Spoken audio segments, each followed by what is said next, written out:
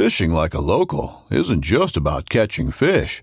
It's about connecting with the environment and the people who call it home. It's about hearing the stories and traditions that have been passed down for generations and sharing unforgettable moments with the people you meet along the way.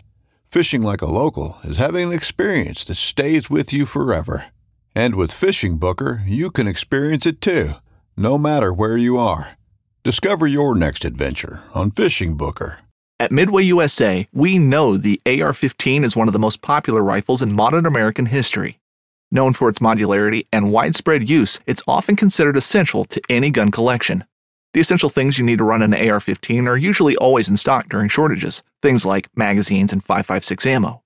Whether you're looking to buy a new AR-15 or buy parts for your modern sporting rifle, log on and for just about everything for the outdoors, shop MidwayUSA.com.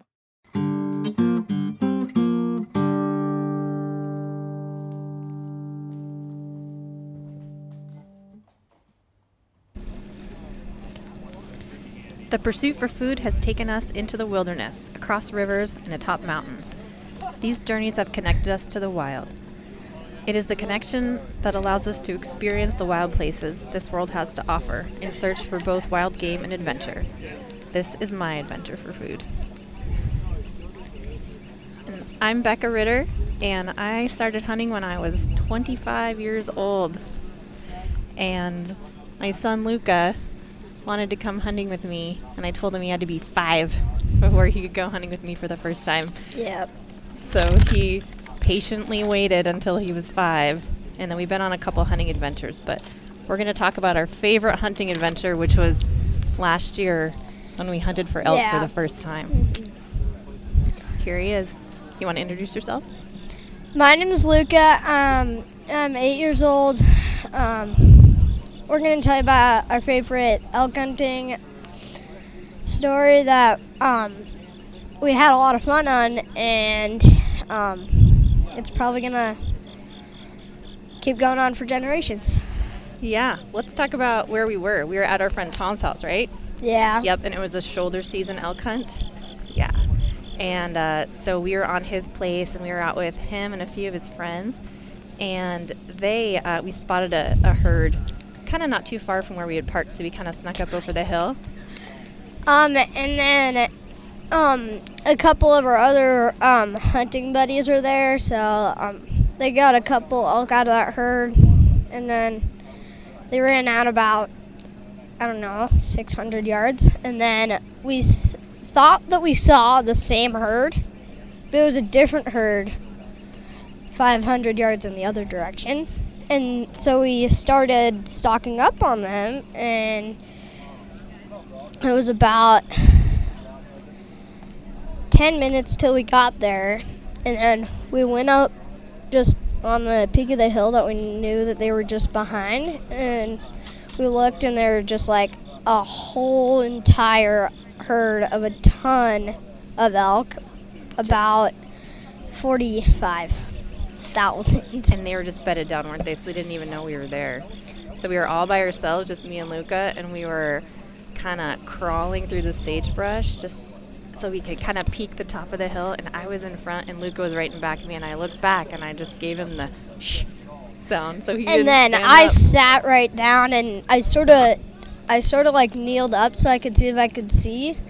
And there's like 100 elk just down, bedded down, and then at the angle that my mom was in between two sagebrush, she could only see 2. She saw this fork spike elk, and then we saw this this calf that was not that far away. So then we just stayed in that position, and then my mom gave me the thumbs up to put my headphones on. Your earplugs, yep. Yep. And then and my mom took the shot, and it was a perfect shot, but since our friend reloaded them, he probably made like the best type of bullet, because it did everything, because it it shot the heart exactly, but then it sort of like fragmented a piece of copper off the copper bullet that hit the stomach a little bit. So then it sort of blew up. And then we went down, saw the elk that we got, and then we just gutted it. And it was getting cold, wasn't it, Luca? Oh, it was yeah. getting really cold, and our friends were they were still about a half mile away, and we didn't have any service down this little hollow, so it was just me and Luca, and we were holding this thing open, trying to gut it out, keep our hands warm by sticking them in there. Is that right? Yeah. And then once we were all done, we thought we should probably try to find our friends. So then we started walking up over the hill so we could look over and see if they could see us over there. And then we saw them kind of driving toward us. They had already had 2 elk in the back of their truck, and so they came over to help us out. And then, I guess the rest is history. Then we had the elk hanging in our garage for a little bit. Luca and my daughter Sylvia, they helped me cut it up and everything, and it was a really proud moment for me just being with Luca, and just a special time. Yeah. What I noticed about that was after we figured out that it was actually a really young bull, because we noticed that there were just tiny little bumps, not quite antlers yet. And it'll probably, the meat, it's still in our freezer right now, so. It is, yeah. All right, thanks so much.